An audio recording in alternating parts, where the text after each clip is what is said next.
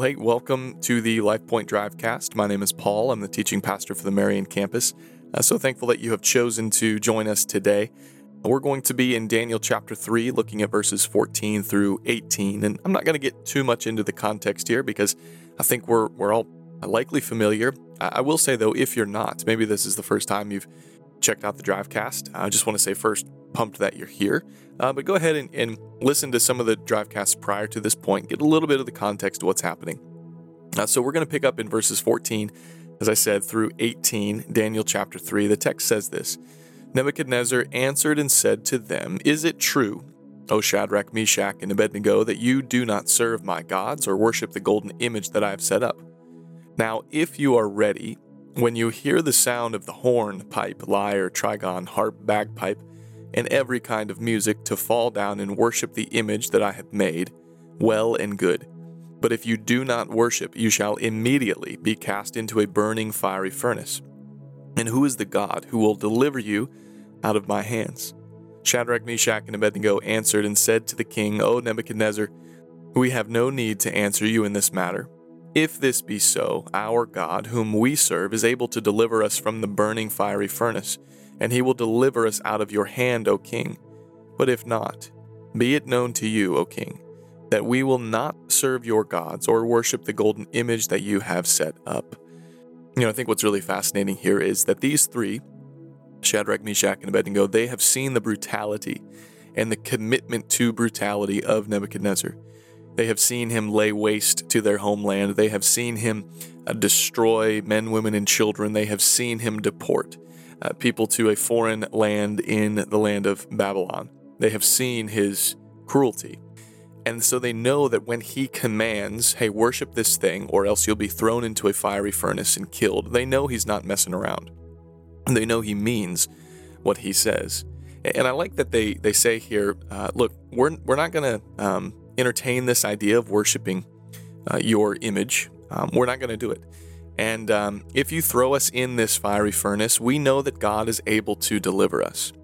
And I think it's interesting, too, that they say, but if not, and I think what they mean there is if you don't choose to throw us in the fiery furnace, as if maybe he would say, all right, I'm going to spare your lives as long as you maybe worship, or some type of leverage he's using here. He's like, no, we're still not going to worship. We're not going to worship no matter what.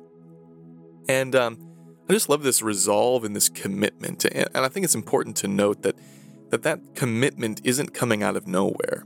Right? Commitment like that in the face of imminent danger to your personal livelihood isn't often spontaneous, but it's cultivated.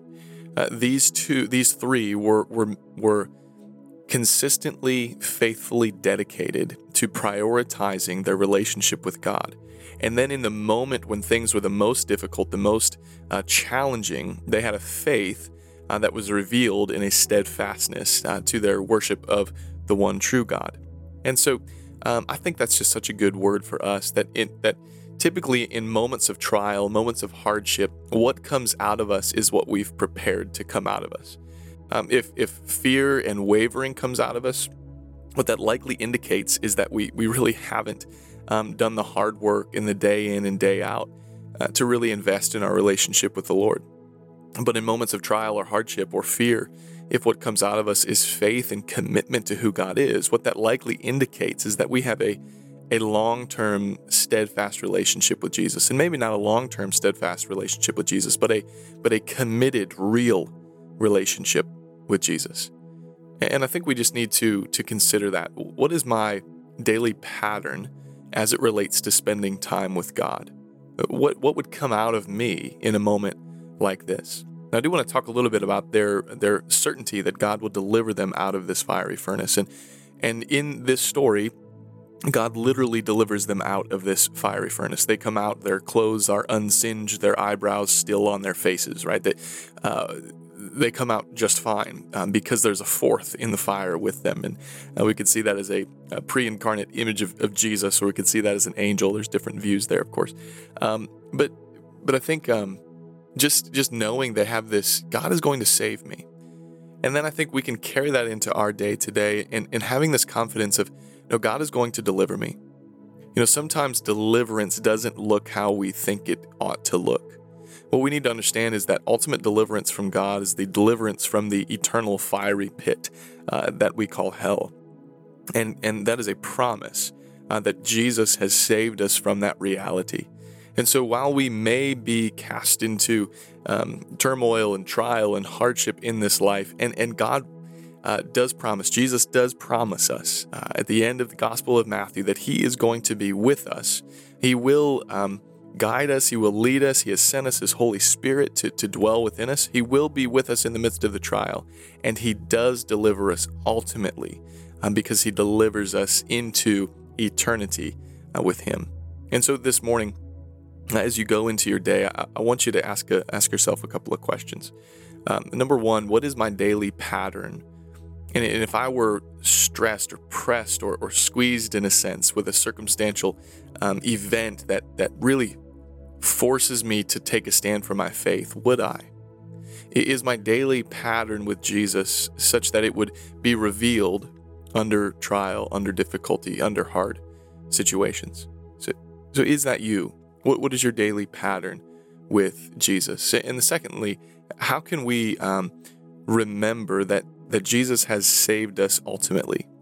That no matter what we go through in this life, we have a promised forever kingdom that we're going to be a part of. Whether we're destroyed or we're thrown into a fiery furnace, and I pray that's not the case, of course, but whatever happens, we know our ultimate outcome is new life and an eventual resurrection body with Christ. And I want you to consider that and say, how does that impact how I take a stand for my faith today? And so I want to pray toward that end. I also want to encourage you, get into the devotional content. You can find that in the LifePoint Ohio app. So I'm going to lead us in a time of prayer this morning. I'll kick us off and I'll give you some time to pray as well. Father, we thank you for your word, that it leads us and guides us. I do ask, Lord, that you would convict us by the power of your Spirit to take an assessment of how it is we spend our time. Do we pursue you in our everyday? And if we were pressed, if we were persecuted, if we were challenged, if we were threatened, what would come out? Would fear that denies you, or would faith that glorifies you? Work in us, Holy Spirit, to lead us to daily devotion to you, Jesus.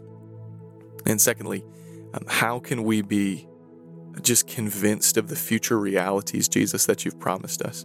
So convinced of these future realities that it changes and shapes the way we take a stand for our faith.